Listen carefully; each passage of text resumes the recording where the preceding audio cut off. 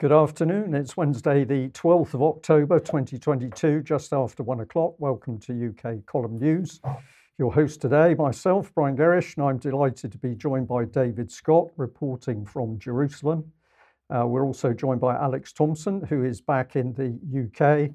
And we've got our very own Debbie Evans, nursing correspondent, who will be talking to us from the depths of Cornwall.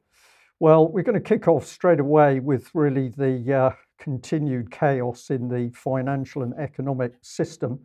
And of course, we've now still got trouble with bonds and bond purchases. So, David, I'm going to bring you in straight away. You're overseas at the moment, but clearly keeping a watchful eye on what's happening with matters to do with money and the bond markets. Money in the bond markets, and it's blowing up in Britain, in the Bank of England, but it's the same threats and stresses are visible the world over. So here we see the Financial Times reporting that the Bank of England, as we predicted just a few weeks ago, are going to prolong their bond purchases. So officials have indicated that they're having a flexible approach if market volatility flares up. Despite Bailey warning, there's only 3 days left of Bank of England money printing and bond purchases to support the market. This is related to problems in the insurance and pensions industries. Bailey, speaking at an event organised by the Institute of International Finance, said that the central bank intervention would be out by the end of the week. Right. David, just for viewers who might not be terribly au fait with matters to do with bonds issuing of bonds and what it's all about, just a few seconds, explain to us what is actually going on here and why we should pay attention to all matters around. Yes, it shows the strain that the whole financial system is under.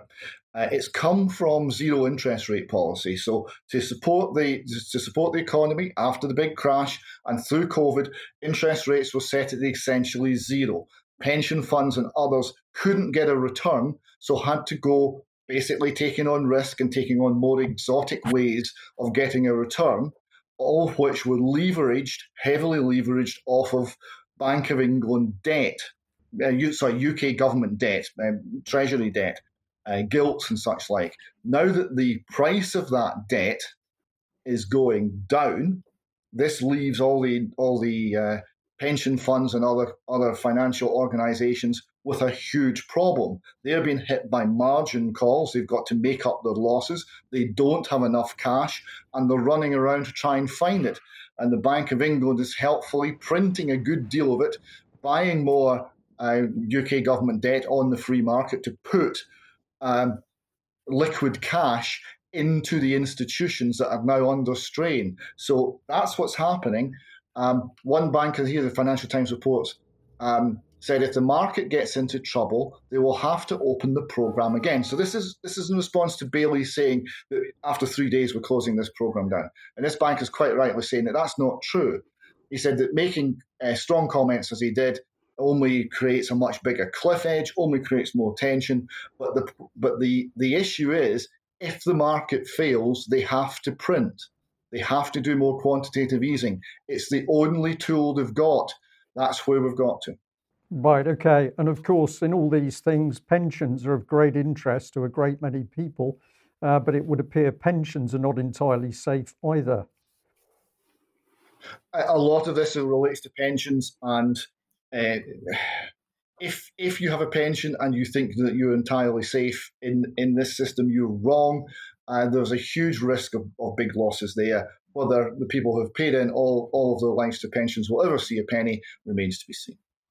Okay, and we had a headline here, the Naked Emperor's newsletter, financial crash, Bank of England warns pension funds, you've 3 days left to rebalance. So this is the details starting to come out now. Yeah, this was a piece that Alex had spotted covering the same area, but quite an astute sort of commentary piece on this. Perhaps Alex would like to say a few words. Yes, if we keep that on screen a moment, you can see in the middle that it is the purchasing of index-linked gilts, which is at the heart of this problem with the pension funds' liquidity. Index-linked gilts, as we read in the final sentence on screen, are another product typically held by pension funds, which are the source of all the panic.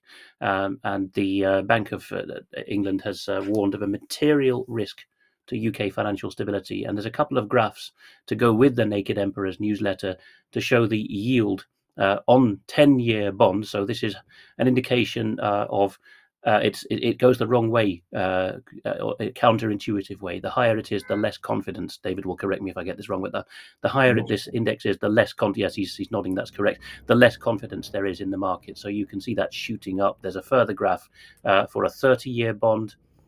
This is before the Bank of England intervention at the beginning or last week. Yes, the beginning of this week now. And then there's a bit more text as well if you tap that again, indicating that the pension fund trade body basically told Bailey to have another think, to catch himself on, as they say in some parts of the country, when he'd told pension fund managers in Washington, D.C. that we'll be out by Friday. I had to cut out the bottom of the screen because this being a blog spot, or a Substack blog, there's some ripe language, but basically the accurate summary here by the Naked Emperor, the blogger, is that the markets told Bailey, you are under our control. So the final graphic, if you tap once more, will show, can you guess at which point Bailey made his comments and the market responded? So I'll hand back to David on that because he may have some comments on the graphs. Alex, just briefly. That's the cable rate. That's the pound to dollar rate rather than a bond yield on screen at the moment. Okay, Alex, if I can just interject there. Very interesting. We got discussions about who controls Bailey. And this of course, is one of the points I was making a few days ago when we were talking about the Bank of England. Is the government in control of the Bank of England, or are other people in control of the Bank of England? Who controls Bailey? I think that's one for David, although I do know that it is perennially debated. At the moment, there's a polite conversation going on between Rainer Fulmich and Rodney Atkinson over this very question, who holds the whip hand in the City of London. But David is dying to come in on this point.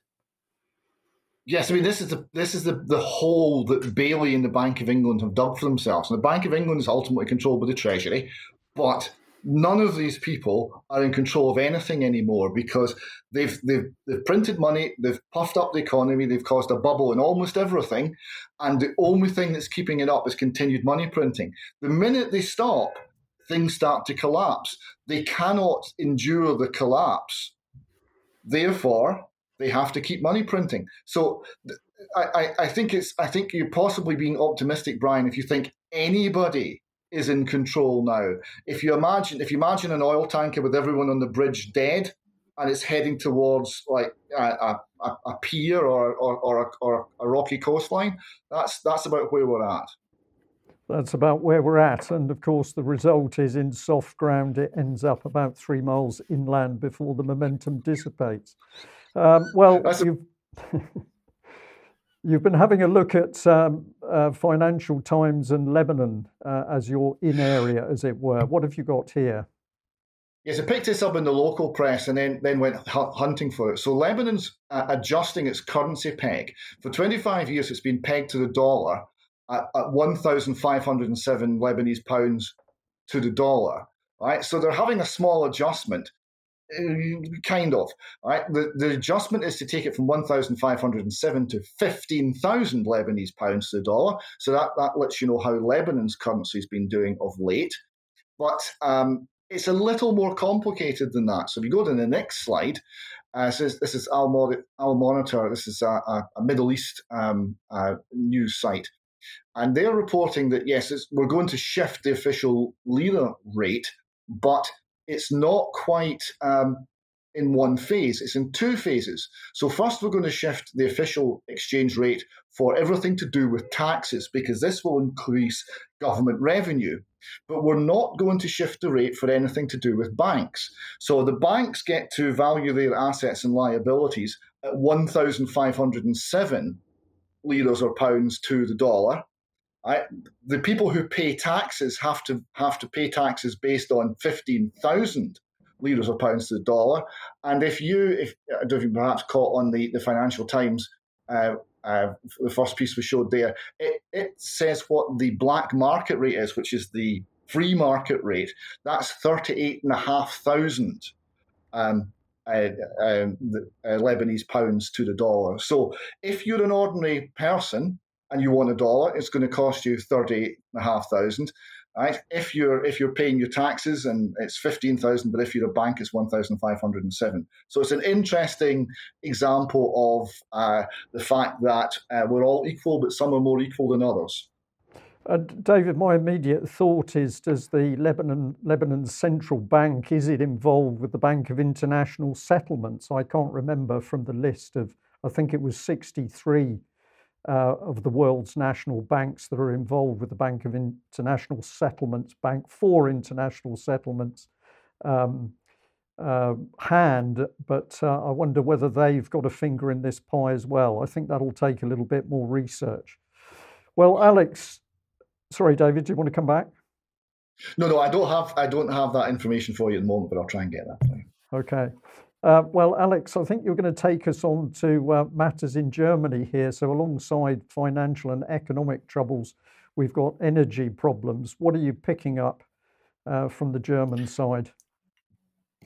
Well, Greta Thunberg, who is, I think, still technically a teenager, has been talking to Die Welt, which has a little more honest reporting than the rest of the German mainstream media, but that's not saying much.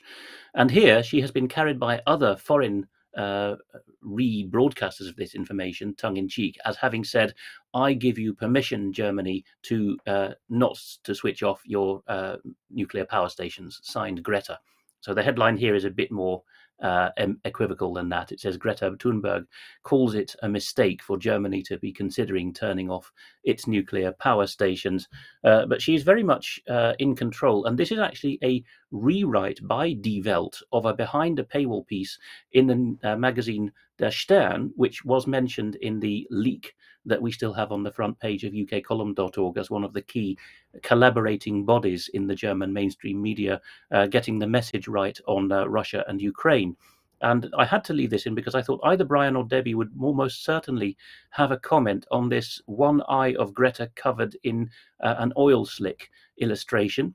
And the headline of this behind a paywall interview in Der Stern, which was written up by Die Welt on the previous slide, is, quote, "It's funny that people think of me as a raging teenager who can't laugh." But she's not laughing there. And I do wonder about her state of health posing for coverage like that. Yes, and it's an interesting question altogether when we have, I'm going to call her a child, right? She may be just moving into adulthood, but essentially we have a child. Apparently the world should be paying attention to what a child thinks about some very complicated situations. Debbie, we've mentioned this young lady before, but she's being used, isn't she? Yeah, 100%. And you know that picture that you just saw with the black gloop over it, I think this is following a theme, because I think there have been other fairly well-known names who have posed for similar pictures with this black gloop over them, which seems to be a pretty dark sign. And yes, of course, I mean, anybody that's coming out with what she's coming out with and has been from a very early age is definitely being maneuvered and groomed into a position. And you know, on one hand, people despise her. Many people despise her and what she said, and on the other hand, many people welcome what she says and treat her as some kind of heroine. So for me, she's, as what Alex said right at the very beginning, she's a teenager. She is still a teenager. Okay, we'll leave her in that bracket then, and the tantrums that go with it. So, David, you got very interested, and you've got a video clip here of somebody, well, I was going to say somebody else throwing their toys out the pram, I think, but maybe they're justified. What is this one about? Oh, I think they're justified. This is Tulsi Gabbard. Now, we've covered her quite a bit some time ago because she was a candidate for the nomination for president for the Democratic Party. She was chasing that prize along with Biden et al.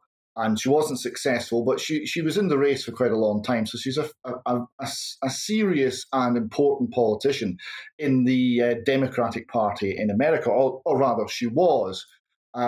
She was always a bit of an outlier because she was anti-war. And the reason we liked her is she was speaking out against warmongering and against policies that simply promoted more war and not more peace.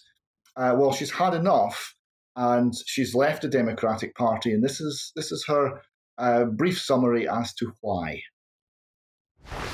I can no longer remain in today's Democratic Party that's under the complete control of an elitist cabal of warmongers who are driven by cowardly wokeness, who divide us by racializing every issue and stoking anti-white racism, who actively work to undermine our God-given freedoms that are enshrined in our Constitution, who are hostile to people of faith and spirituality, who demonize the police but protect criminals at the expense of law-abiding Americans, who believe in open borders, who weaponize the national security state to go after their political opponents, and above all, who are dragging us ever closer to nuclear war. Now, I believe in a government that's of the people, by the people, and for the people. Unfortunately, today's Democratic Party does not. Instead, it stands for a government that is of, by, and for the powerful elite. Now, I'm calling on my fellow common sense, independent-minded Democrats to join me in leaving the Democratic Party. If you can no longer stomach the direction that the so-called woke Democratic Party ideologues are taking our country, then I invite you to join me. Well, David, wasn't that magnificent? That's quite some speech. It does seem that we've got cracks appearing in the establishments, whether it's in the US or UK or indeed in Europe. And people who are starting to break ranks need some encouragement if they're not only saying the right things, but doing the right things alongside it. Now, this is building on a previous campaign where people were saying just walk away from the Democrats. But that list, serving the elite, unrestrained wokeness, anti-white racism, hostile to faith, protecting criminals, believing in open borders, and promoting war. That is quite a list, because most of those would apply to a very large part of the political spectrum in the UK. Okay, well, if that's some speaking out that we've just seen, a number of people flagged up to the UK column, an MEP, Rob Rose, speaking out. And we're going to show this video straight off. It changes the subject. We're going to head into matters to do with the pharmaceutical industry. But I think this is a gentleman who's had some courage to say what needs saying. Let's have a listen to this clip. If you don't get vaccinated, you're antisocial. This is what the Dutch Prime Minister and Health Minister told us. You don't get vaccinated just for yourself, but also for others. You do it for all of society. That's what I said. Today, this turned out to be complete nonsense. In a COVID hearing in the European Parliament, one of the Pfizer directors just admitted to me, at the time of introduction, the vaccine had never been tested on stopping the transmission of the virus. This removes the entire legal basis for the COVID passport. The COVID passport that led to massive institutional discrimination as people lost access to essential parts of society. I find this to be shocking, even criminal. Please watch the video until the end. Voor u, mevrouw Small, heb ik de volgende vraag waar ik een duidelijk antwoord op wil. And I will speak in English so there are no misunderstandings. Was the Pfizer COVID vaccine tested on stopping the transmission of the virus before it entered the market? If not, please say it clearly. If yes, are you willing to share the data with this committee? And I really want a straight answer, yes or no, and I'm looking forward to it. Thank you very much. Regarding the question around, did we know about stopping immunisation before it's entered the market? No. We had to really move at the speed of science to really understand what is taking place in the market. This is scandalous. Millions of people worldwide felt forced to get vaccinated because of the myth that you do it for others. Now this turned out to be a cheap lie. This should be exposed. Please share this video. Well, there we have it. Alex, I'll bring you in here. What's your take on this? And can you tell us something about the reaction in Holland, at least? There's been plenty in the Netherlands. It's not by chance, Brian, that it's been the Netherlands that has had this MEP, Rob Roos, speak and ask this question, because he is one of the splinters from Thierry Baudet's Forum for Democracy party. And many faults though they may allegedly have, this is, I think, a party that can be, with its stable of dissidents that have broken away from it, that can be fairly said to be in the vanguard in the whole of the Western world on asking difficult questions. So Rob Roos did an accompanying tweet and said, "Get vaccinated for others was always a lie, and the only purpose of the COVID passport was forcing people to get vaccinated." Now, the Dutch are touchingly, I would almost say naive at times, although they're prepared to give people the benefit of the doubt, but only once. And they take social conscience pretty seriously, particularly the likes of Mr. Roos from a Christian conservative background. And if you cross them, you're going to know about it. So another of the politicians who split away from Thierry Baudet's Forum for Democracy is Eva Vlaardingerbroek, the very beautiful and witty lady who now appears very regularly on Mark Steyn on GB News. And here was her response to it. Eva Vlaardingerbroek said, "This is major indisputable proof of the fact that our government lied to us." And again, the Dutch don't say this lightly. You don't call people a liar in Dutch political circles without really meaning it. She says it was all about control, and we, the unvaccinated, who knew all along, were ostracized, shamed, and vilified for it. I would just pause to say it does me good as a linguist to see that a few Dutch politicians can use English this well, and yes, they tend to be the dissidents. She says, "I haven't forgotten what they did. Neither should you. It's time for justice." Now, we have a couple of video responses of fulminations regarding this. The first comes from the plenary. They're actually from the committee hearings involved. And the first one is actually a press call by Cristian Terhes, a Romanian MEP, who, like Vlaardingerbroek and like the second MEP we're about to play, Christina Anderson, have all spent significant time in the States. So they've picked up, in the best sense of the word, the combative adversarial political culture as well as the good English. That's what's made them a big rock in the pond of European politics, where typically one doesn't rock the boat this much. So first of all, Cristian Terhes, who studied in a seminary in California and was then a journalist. People will know his passionate rhetoric from previous press calls he's done, standing alongside Virginie Joron from France and other MEPs. Here he is talking about just how badly he feels let down by this.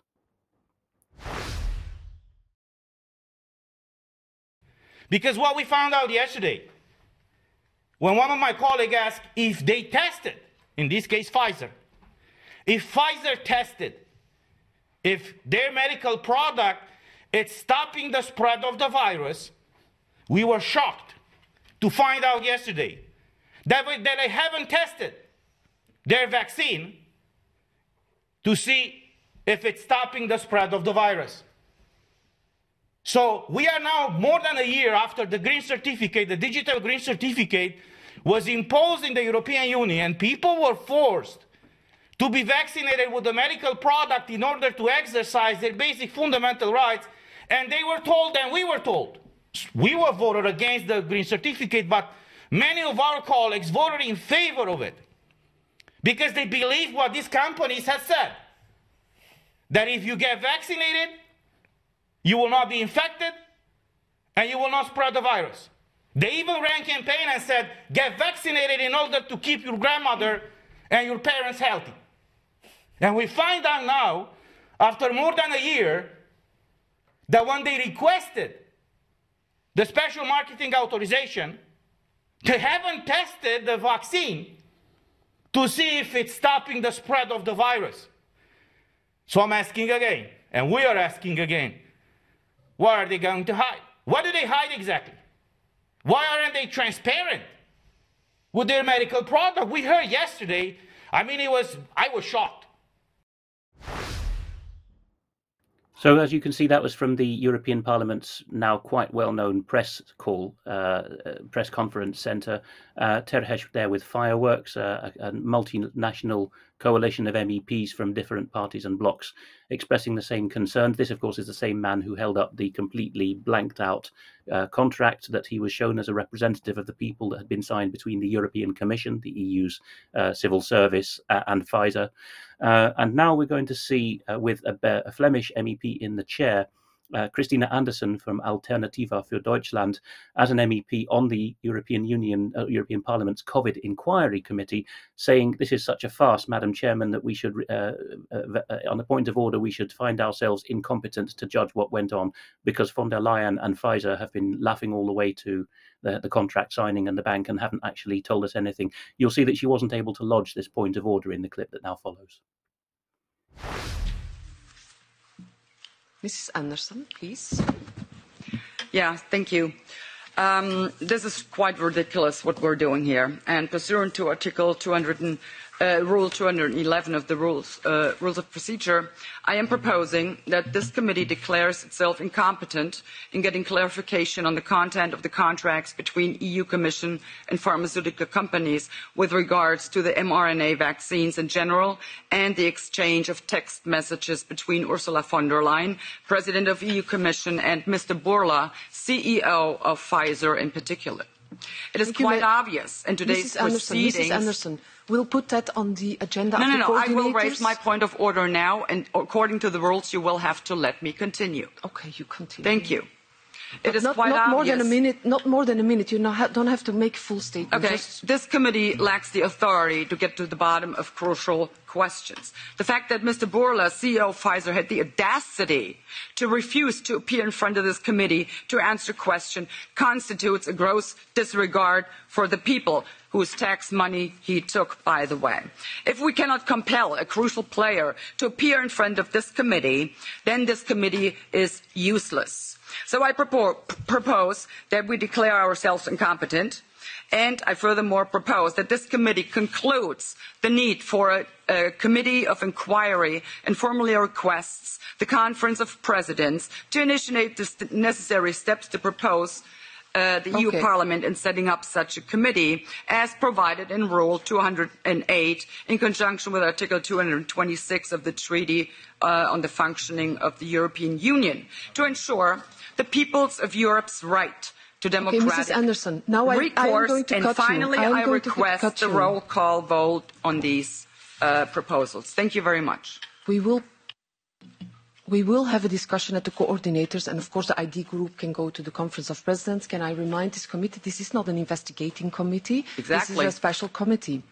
And this falls not within, the remits of this committee. So we will have a discussion in the coordinators, and the ID group can Madam Chair, take all the initiatives towards the Conference of Presidents. And now I cut you off. This is it. Okay?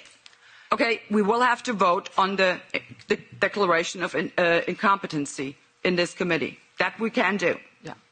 We will have to look at the coordinators, and we will then decide how to proceed on the issue. So, in other words, you refuse to take the vote right now that I just proposed as a point of order. You refuse? Just yes or no? We will take that up at the coordinators, and if a vote is necessary, we will come back to that. Don't worry. So, in other words, you refuse. All the procedures. Okay. Refuse to take a vote on the point of order I raised. I give the floor now to Mr. Terhes. I give the floor now to Mr. Terhes. Thank you so much. So Terhes, who you saw in the first clip, then followed. For those who don't follow the intricacies of the European Parliament, what's being mentioned here with the Conference of Coordinators is that it's not really a full parliament in a national sense, and certainly the committees don't have the competence, or the Germans would call it competence of competences, to decide for themselves that certain things are within or without outside their competence. They have to get into a huddle between the group leaders, the faction leaders. Those are the coordinators that are being discussed there, and each of the factions will stitch something up, and then they'll go back to full session of the committee, and it will be presented as a fait accompli. But Anderson's not having that. And as I stress again, the three people you've seen there, well, you didn't see footage of Vladimir Brook, but you saw her tweet, they all spent significant parts of their life in the States. This is not random. They've actually understood that there's something deeply wrong with the way that European continental politics works, and they're not prepared to have that. I'm sure David's keen to come in on here. Well, just a couple of points I want to make here, just how huge this is. Firstly, the original question to the Pfizer executive, she was completely at sea, because what she said was, we were moving at the speed of science to understand what the market place what was taking place in the marketplace, right? That doesn't mean anything. That's just words. That's her mind trying to turn over and think about what she's actually going to say. And she couldn't think of anything, and she had to tell the truth, right? So that was a huge concession, and she was clearly completely thrown by the question. And the other point I'd like to make just very quickly, we have an article about to go up on the subject of no prey zones around abortion clinics. But it happens to mention in this that the bishops in the United Kingdom stated, quote, the Catholic Church strongly supports vaccination and regards Catholics as having a prima facie duty to be vaccinated. So that shows you how much support the vaccination program was getting. And of course, the reason for that was that it was saving other people. You were doing it to protect other people. Now we know that's garbage. All of these organizations who forced, coerced, or encouraged their adherents in the case of the Roman Catholic Church, or anyone else that could influence in case of businesses, to get vaccinated are now left without any justification for what they've done. Indeed.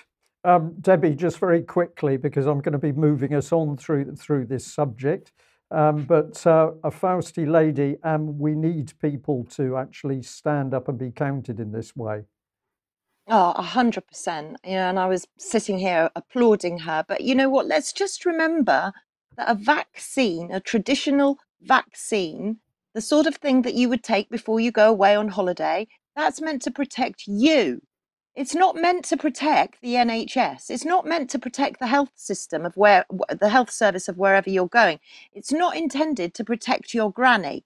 This was never a vaccine in the first place, because a vaccine, a traditional vaccine, is allegedly meant to protect you from getting something and to stop you from transmitting something. So why on earth are we meant to be protecting the NHS, which is already dead? And as for Albert Bourla not attending that, it's shocking, because he was quick enough to attend the WEF, wasn't he, and speak to Klaus Schwab.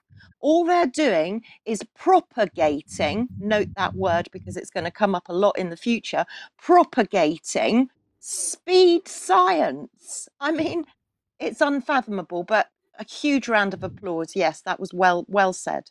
Well said. Okay, thank you, Debbie. Alex, take us on through some of the reaction to this. We will, and to copy the hand gesture of the Pfizer lady, I'll be moving at the speed of tweet through these comments. So Lewis Brackpool, a well-known journalist, says on Twitter, this should be one of the biggest stories in the world right now. Pfizer director, that was the lady you saw, not the head honcho for Bourla, but the Scouse underling. She admits the vaccine was never intended to prevent transmission, even before it was rolled out to the public. This has to be one of the biggest scams in recent history. Neil Oliver of GB News responds to this, and there must, not to that tweet, but to the news, there must be criminal investigations now, and charges and trials. If not, we do not have the rule of law, for which see A Dissident's Guide to the Constitution under the series menu on ukcolumn.org. And, says Neil Oliver, all bets are off.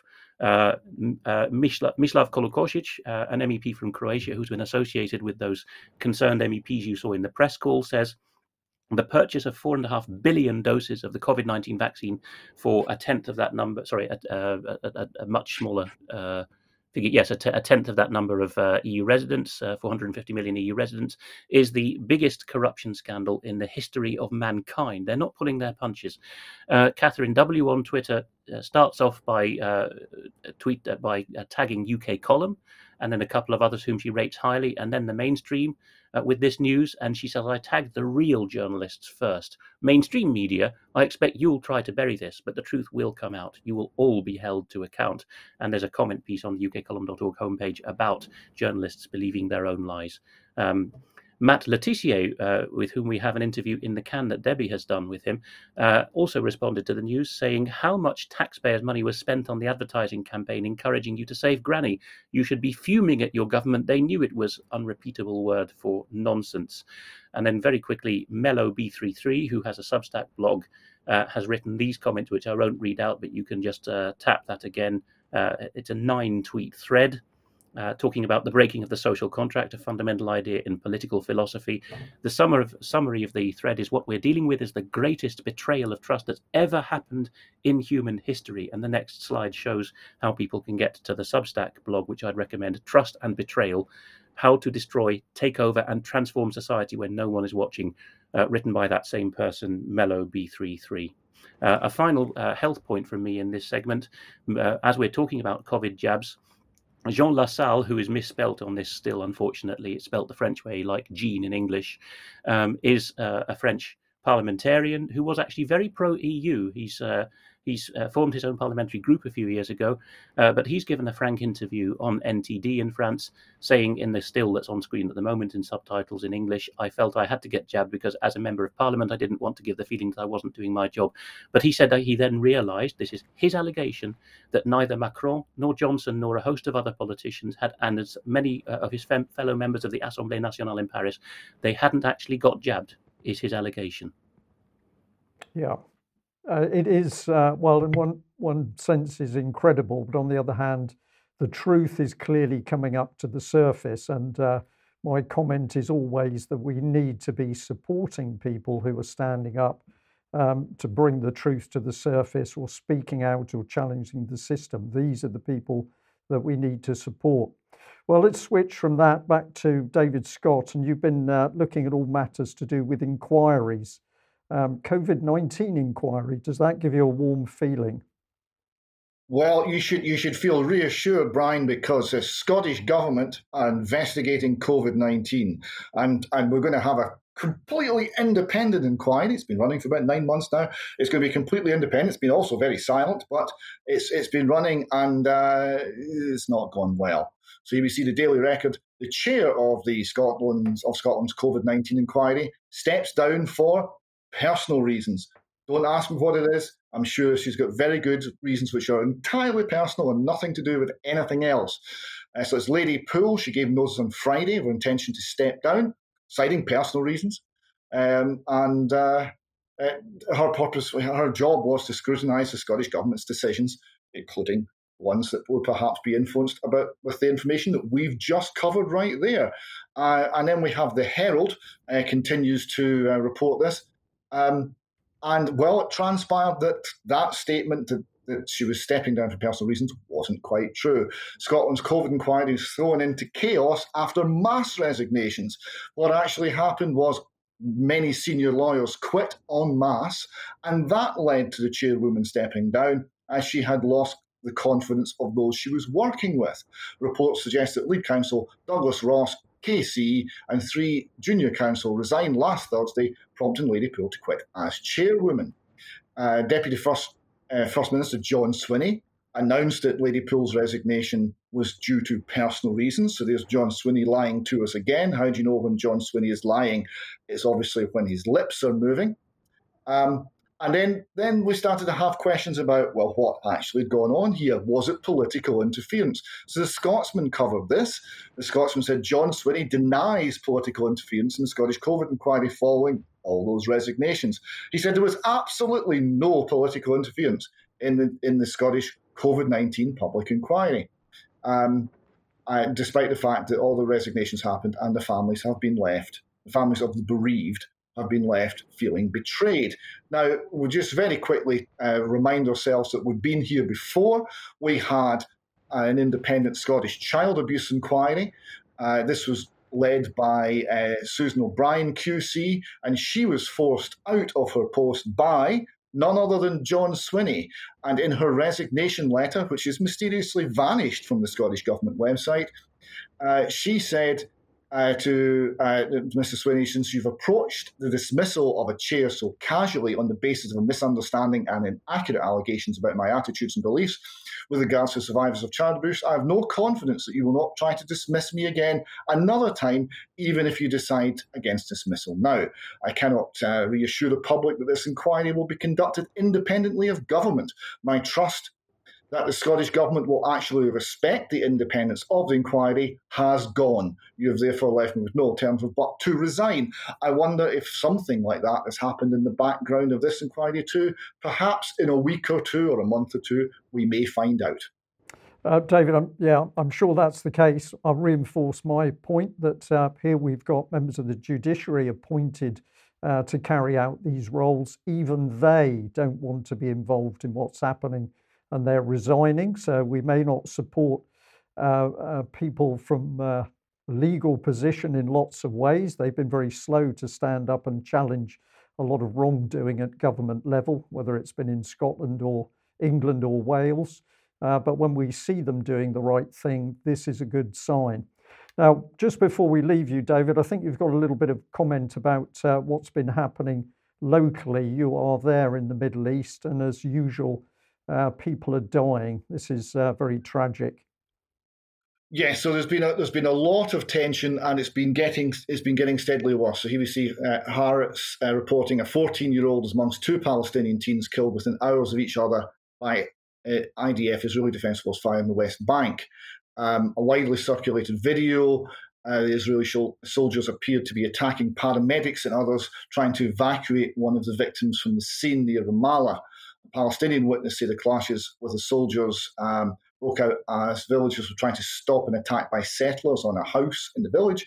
Another resident of the village told Haaretz that the clash was due when villagers attempted to prevent the settlers who arrived accompanied by the army from using a spring that they had been coming to on a weekly basis. So the issue here is twofold. One, this is about 106 Palestinians, mostly young men, sometimes a lot of teenagers, sometimes very much children, have been killed this year alone. It's a huge death toll, and you can imagine this is constantly cranking up the tension. It is, by comparison, less than the death toll in Philadelphia in America this year, but it's still enormous. And there's starting to be much more hostile reaction. We see in the next slide here an IDF Sergeant Noah Lazar, 18-year-old girl, killed in a drive-by shooting at a checkpoint near Jerusalem, just shy of her birthday. So you see, and that's not been the only drive-by shooting in this week. Targeting checkpoints around about the Jerusalem area. So you can see the tension and the death toll are increasing, and there is no political initiative in sight whatsoever. Okay, David, very sad. What do most people want to do when they get up in the morning? They want to get on with their lives, and yet we have this constant migration into death and war, which is happening across the planet. That leads us into some really incredible information, which is now coming out about the supposedly Ukrainian attack on the Kerch Bridge, the bridge over into Crimea. Alex, the Grey Zone has done some really interesting investigation into this, and I know a number of people are picking up on their report. It's their star writer, Kit Klarenberg, and they've clearly got excellent sources tipping them off, in this case on email traffic, and they've had that a few times before, on what's happening in the name says it of all, the grey zone between formal British serving intelligence and the men who get things done on the ground. Before we go through this, it's very important to point out two things. One, that the footage of the suicide, or maybe it was a Northern Ireland style forced suicide truck bomb, does suggest that there were two cruise missiles hitting the bridge as well. I'm not saying that definitively, but I've seen enough people making that judgment soundly, coolly. And the second thing to point out is that what you're about to see, the harebrained scheme to get rid of the bridge, is from April and does not have the same technical characteristics as what actually was done in the last few days. But with that, back to you to take us through this. Well, okay. We're picking up on the report itself. Encourage people to go to the Grey Zone to actually read through this. If we just bring the initial header for the article up. Apologies, I see I've made grey with an E there. But essentially, they're saying that the roadmap to destroy the bridge was produced by Hugh Ward, a British military veteran.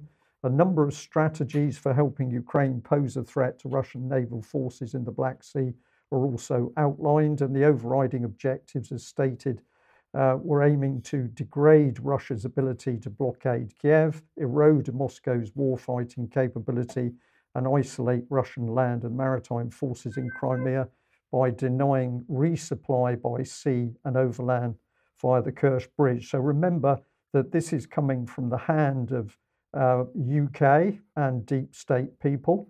And the main story starts with Grayzone saying it had obtained an April 2022 presentation drawn up for senior British intelligence officers hashing out an elaborate scheme to blow up Crimea's Kerch Bridge with the involvement of specially trained Ukrainian soldiers.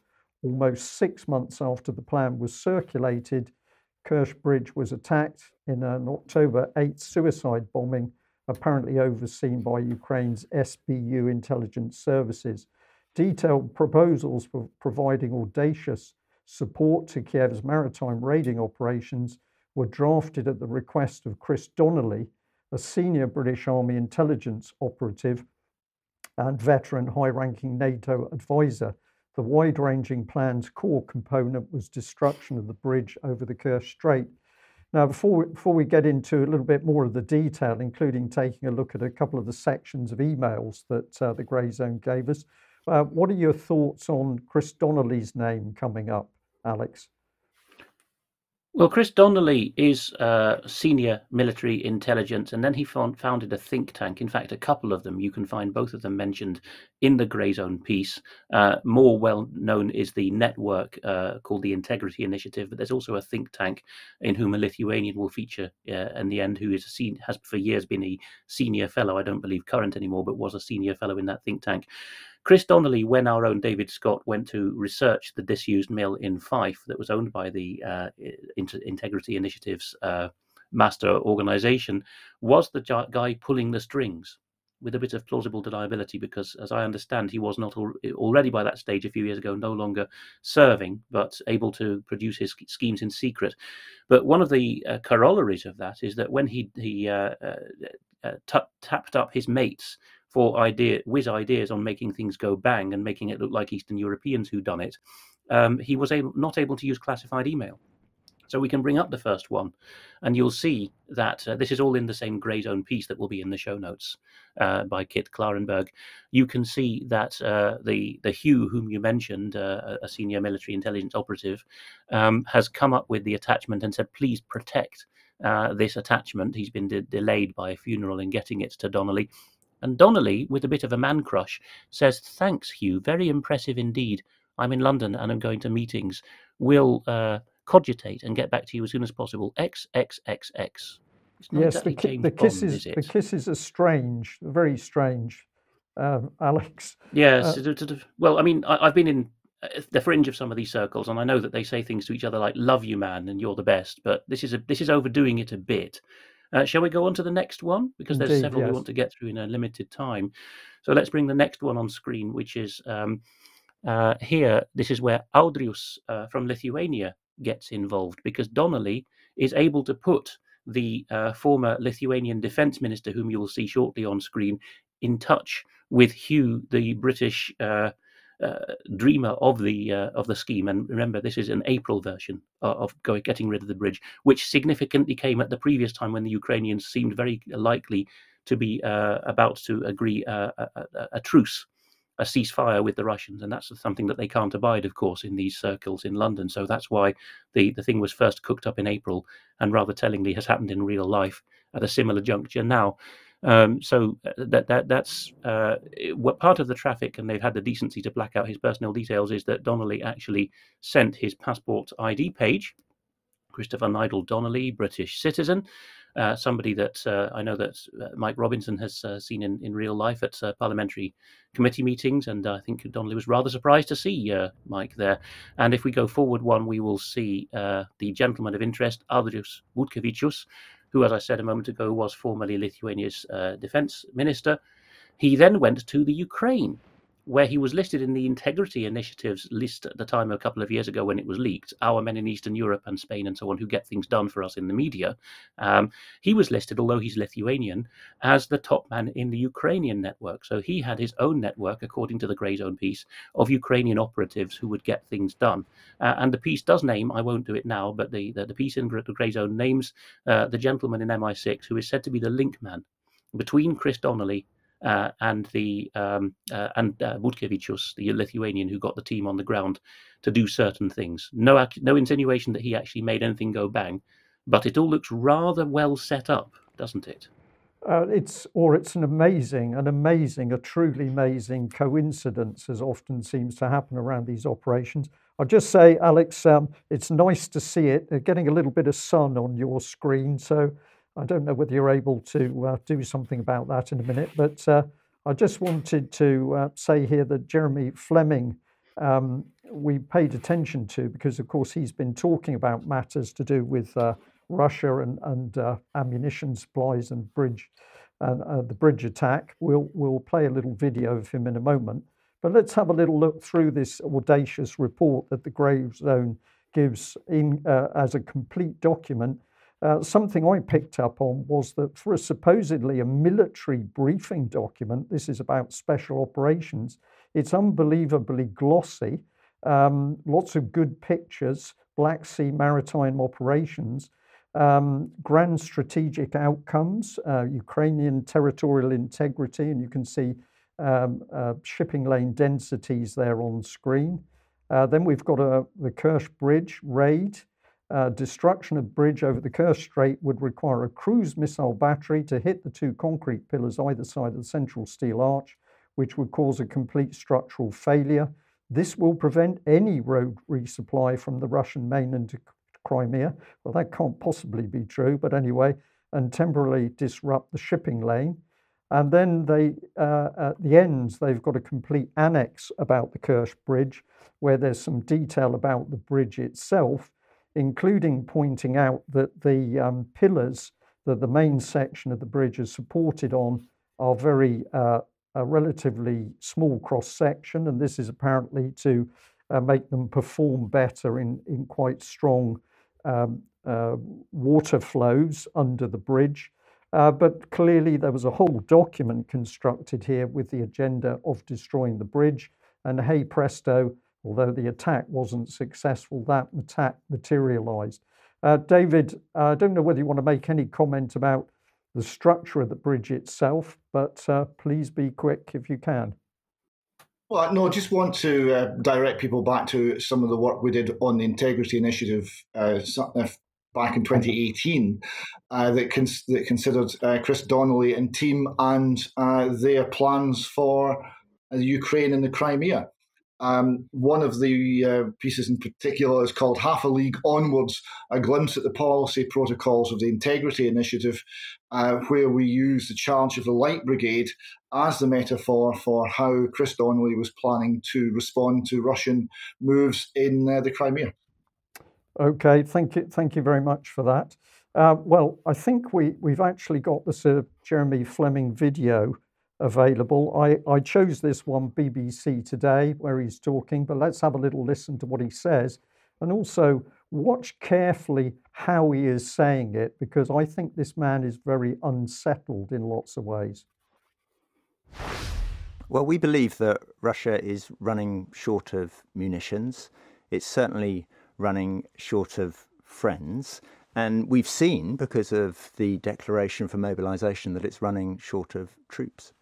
So I think the answer to that is pretty clear. Russia and Russia's commanders are worried about the state of their military machine. They are, to use your words, desperate.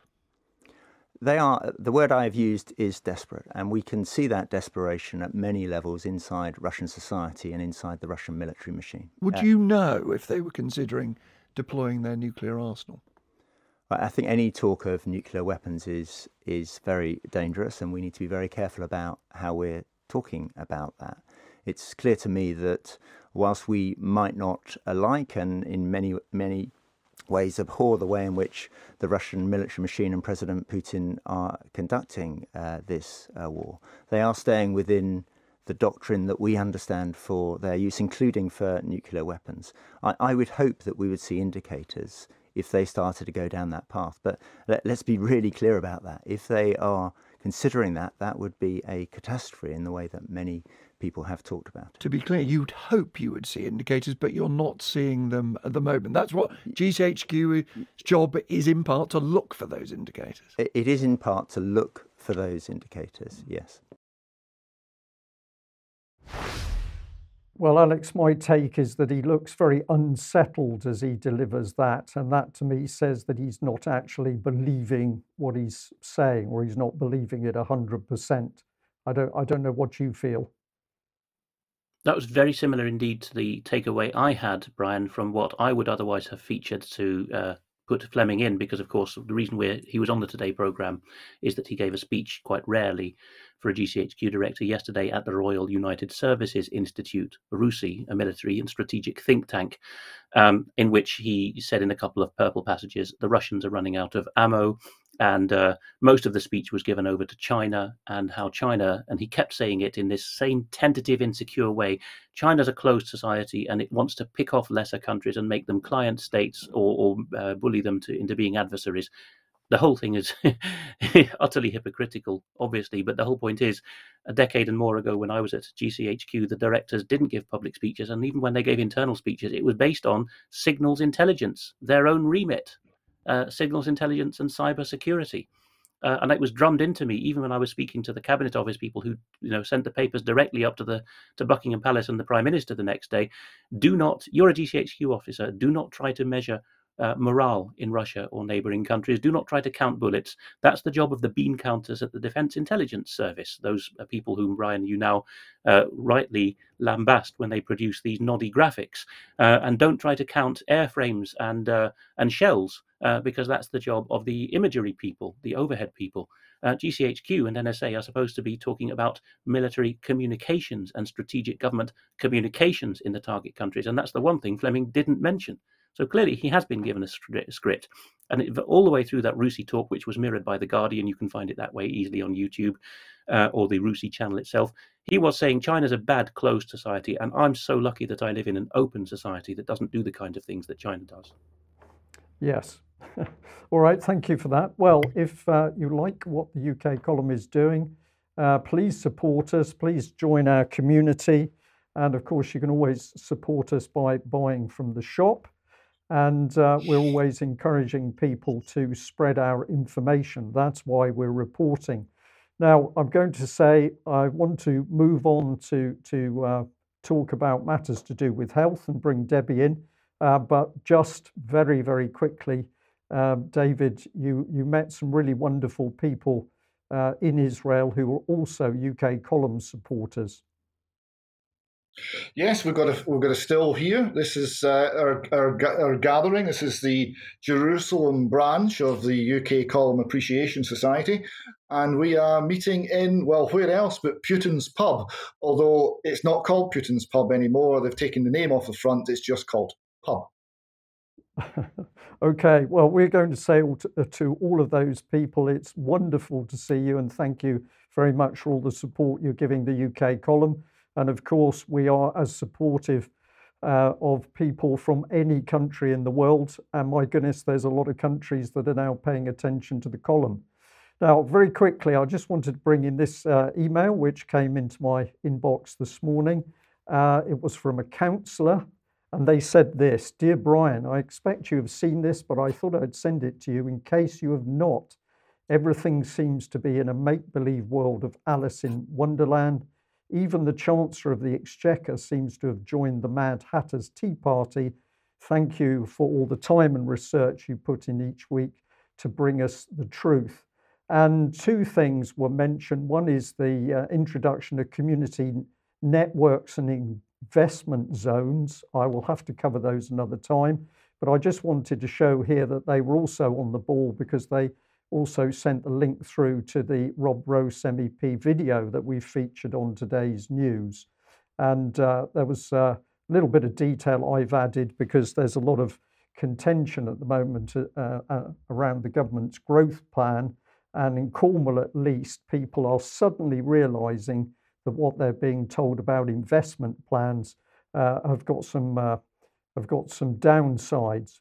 Now, another email that came in was truly incredible: frailty scores.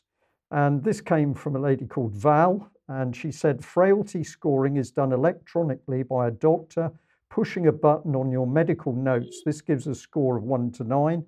It is then shared on the integrated pathway.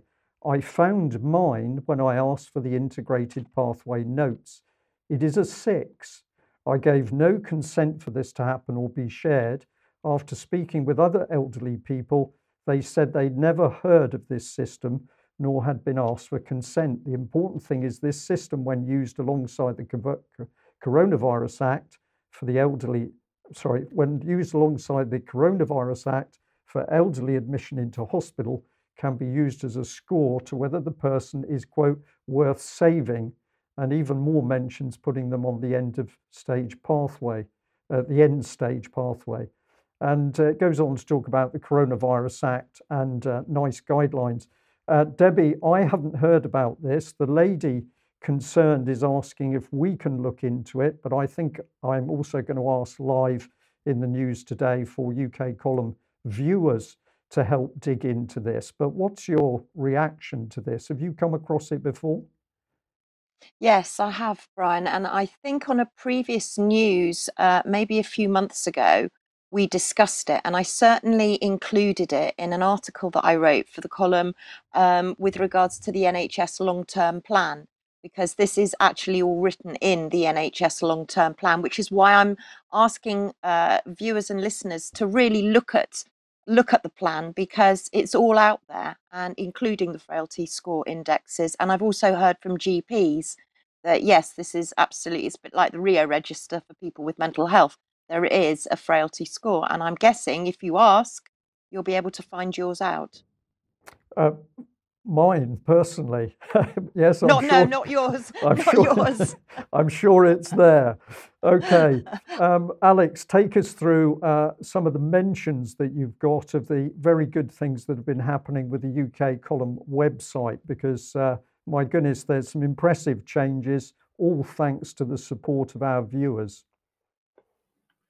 From now on, thanks to a nice fluid editorials pipeline that we have, you can expect from Tuesday, just before dinner time, British time, just before 6 p.m, a few articles to go up in the normal run of things, and possibly a couple more later in the week, a couple of days after that. That's our usual aim from now on.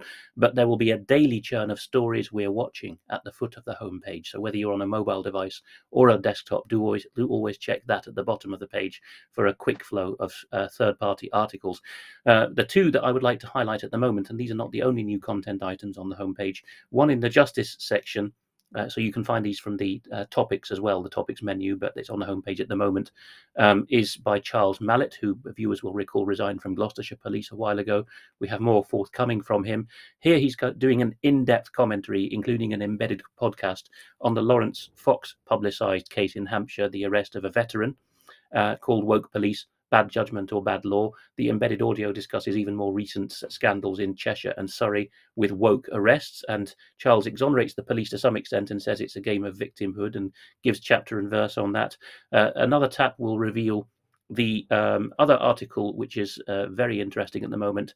A lady who's given permission for her letter with name to be published, Frances Adamson in Aberdeen, has resigned from the National Health Service, the local branch NHS Grampian, and has given a lot of reasons for that. In the opinion section towards the bottom of the homepage, there is new stuff, including already up what David mentioned, the blog about no prey zones.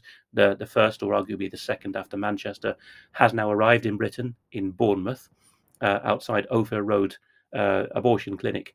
Also, yes, just go back a moment, there we are.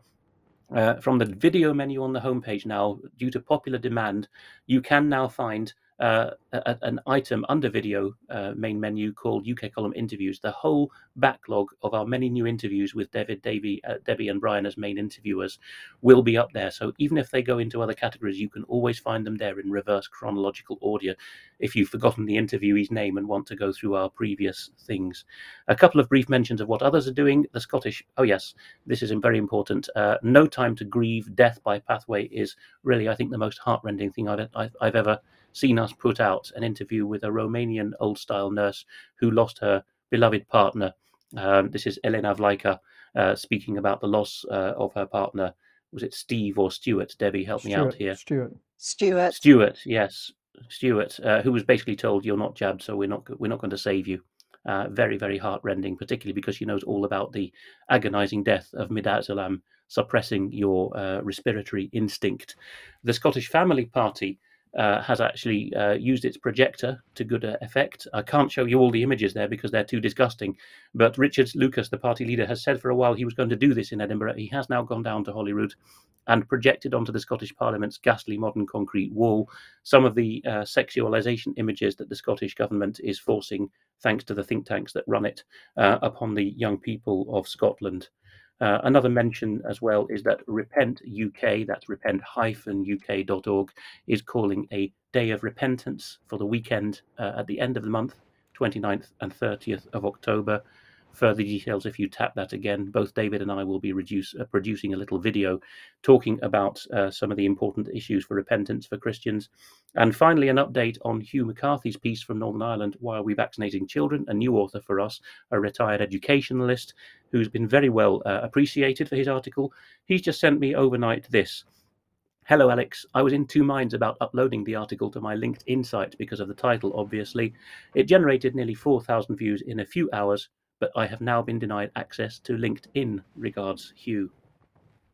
Okay, Alex, thank you very much. Now, with an eye on the clock, I'm just going to jump ahead a little bit and bring Debbie in, because Debbie's got some very interesting medical commentary. We have got a section on Nicola Sturgeon that David is keen to bring in. David, we'll move that to extra time if you're able to stay with us. If not, we can cover it another day, because I know that one's important, but just to make sure we give the medical side some fair hearing. So Debbie, take us through this section. You're picking up with an Express article, and you've been making some challenges of the system. Well, I have, but first of all, last week we showed a clip of Jenny Harris, which I thought was that day that I was filming it, but for some reason, and I've no clue why, it appeared on Sky News last week, and so it was from footage from 2021. So I have to apologise and correct that. However, on the flip side, of course, we see that the Express were reporting there that we're about to see a COVID surge again. In fact, a twin-demic. So we've got the flu and COVID surging again, and the NHS again is going to be overwhelmed. And I think there are quite a few NHS trusts now that are actually bringing back masks and social distancing. But it's not just me that gets information wrong. And on Sunday, when I was watching the Sunday show with Laura Kunsberg, a lot of people were bringing up all sorts of things that was being said on that show. But something that was, I believe, being missed, only but a few people saw this or at least picked it up, was Nadeem Zahawi making a little bit of an error, to which I challenged him for. So if you've got the video, maybe it's only very, very short. Just listen very carefully to what he says. Okay, and you've made that very clear. One other thing that I think some of our viewers are perhaps starting to worry about a little this morning is what is happening with COVID. Now, the latest ONS stats suggest that 1 in 50 people have COVID, and Susan Hopkins, a very senior doctor from the UK Health Security Agency, has advised people to be careful about visiting elderly or vulnerable relatives. Is that the government's advice now too? Well, we have to be careful. You remember I was the vaccine deployment minister, and I'll be getting my booster, I hope, in the coming weeks as well, as I'm over 55.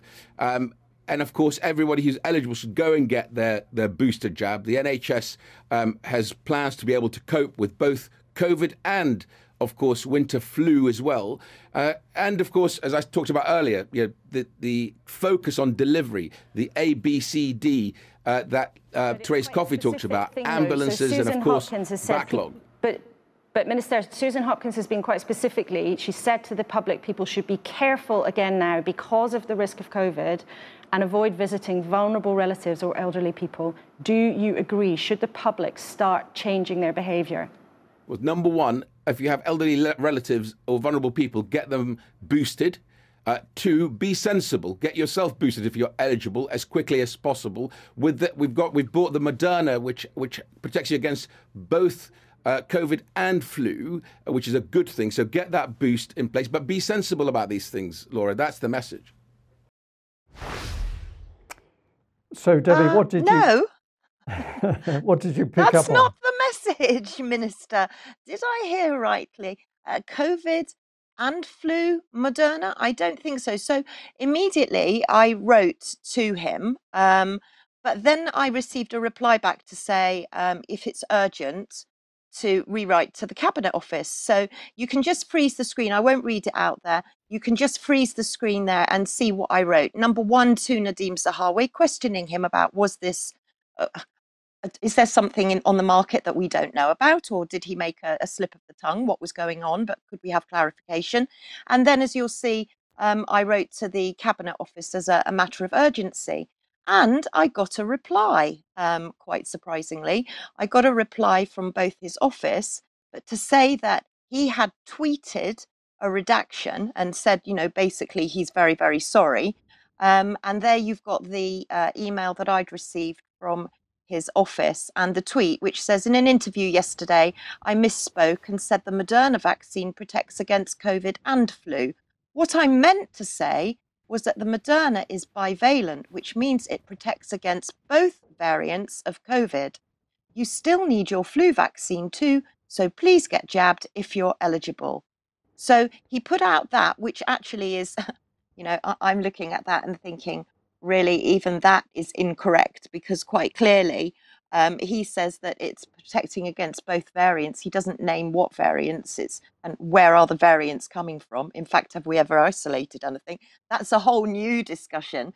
But clearly, Nadeem Zahawi, in my opinion, hasn't got a clue what he says. And what's even more worrying is that we've heard from one of the support groups that somebody with a vaccine injury went to visit Nadeem Zahawi as a constituent and got a very uncomfortable and unnecessarily cruel response from him in person. So let's just question what the past vaccine minister, if he doesn't know what he's talking about, what hope have any of us got?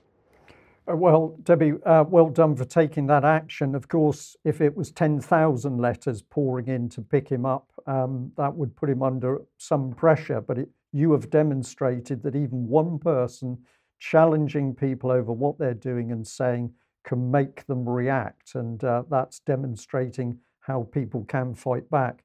The other way, of course, is reporting the information. And the Conservative Woman has put out a lot of good information, very often using statistics that have come out of the UK column, which is good to see. But what have you picked up here? The vaccine victim seeking answers from Dame June Raine.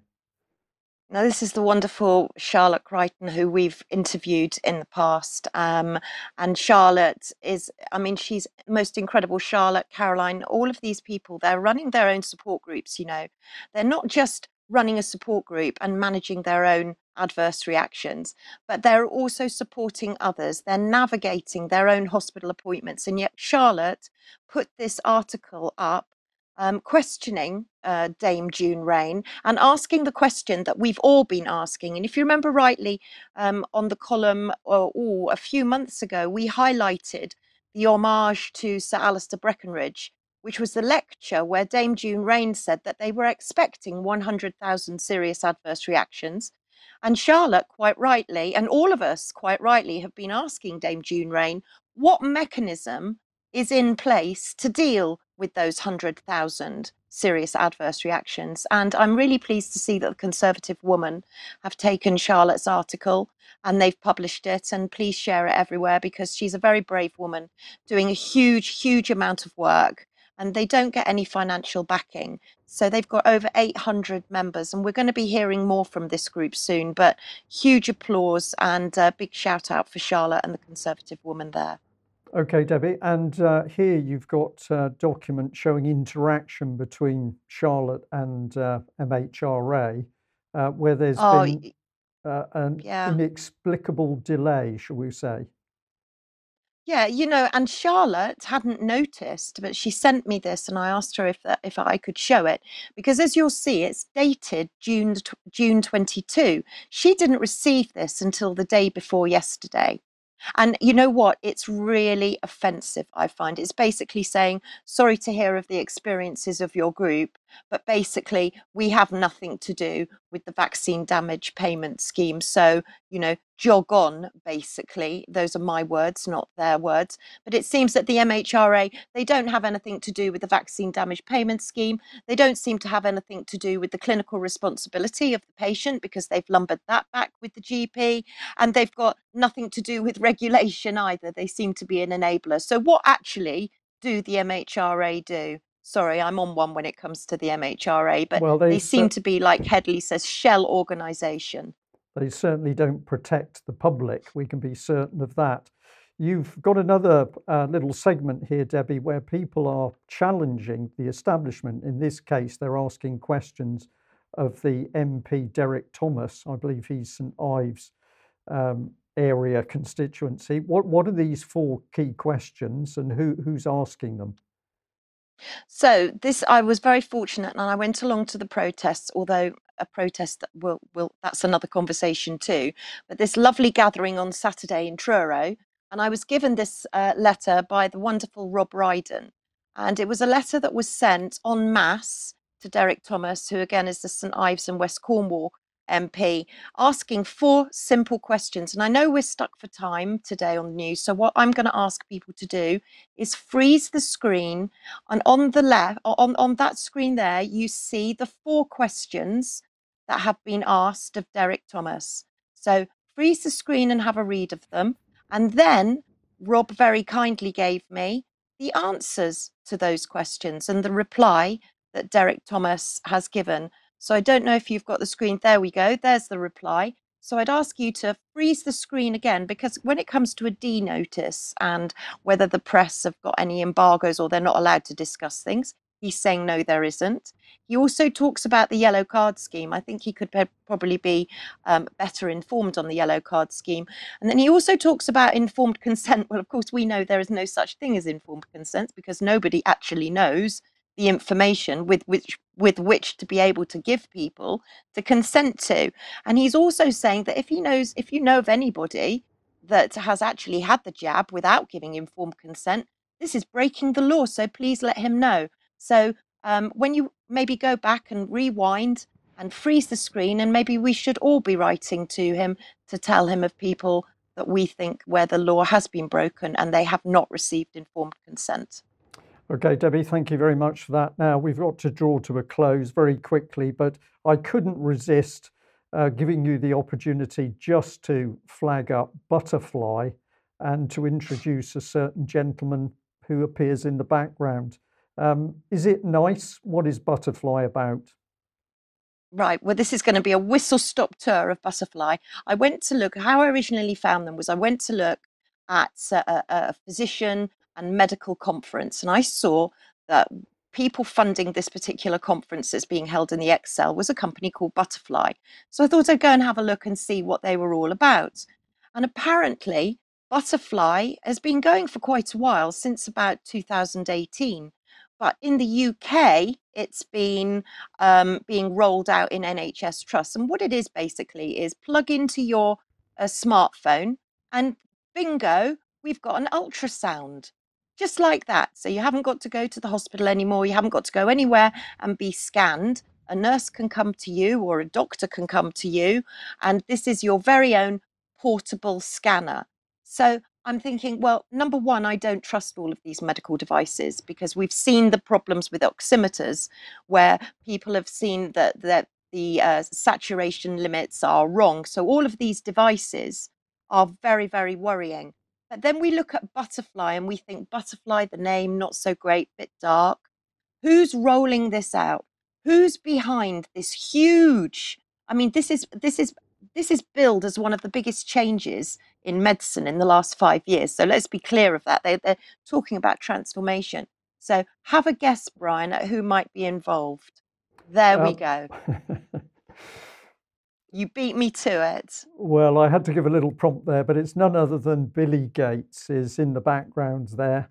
And you've got a lot more detail on this, and we will give you the opportunity to cover that. But just a few steps, and we go from technology rather than love and TLC, as you like to say, coming into the NHS.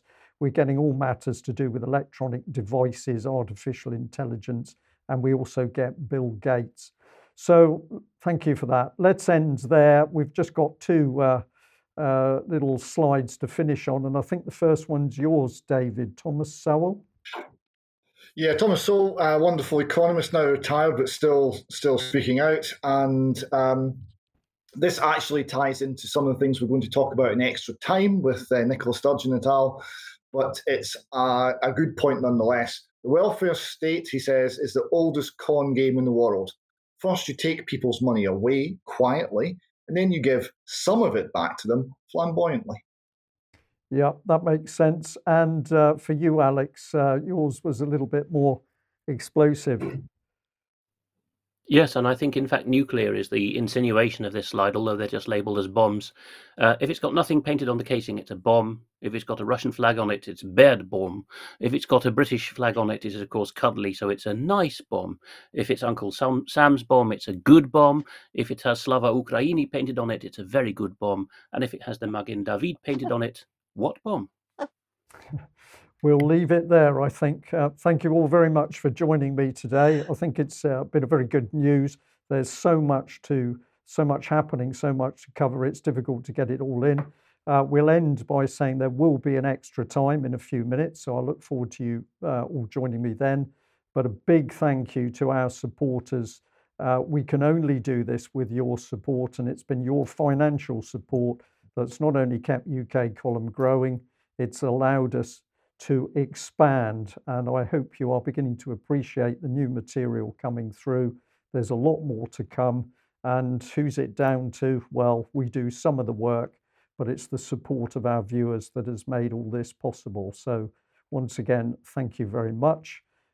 That's all from me. Join us for Extra Time if you're a member of UK Column.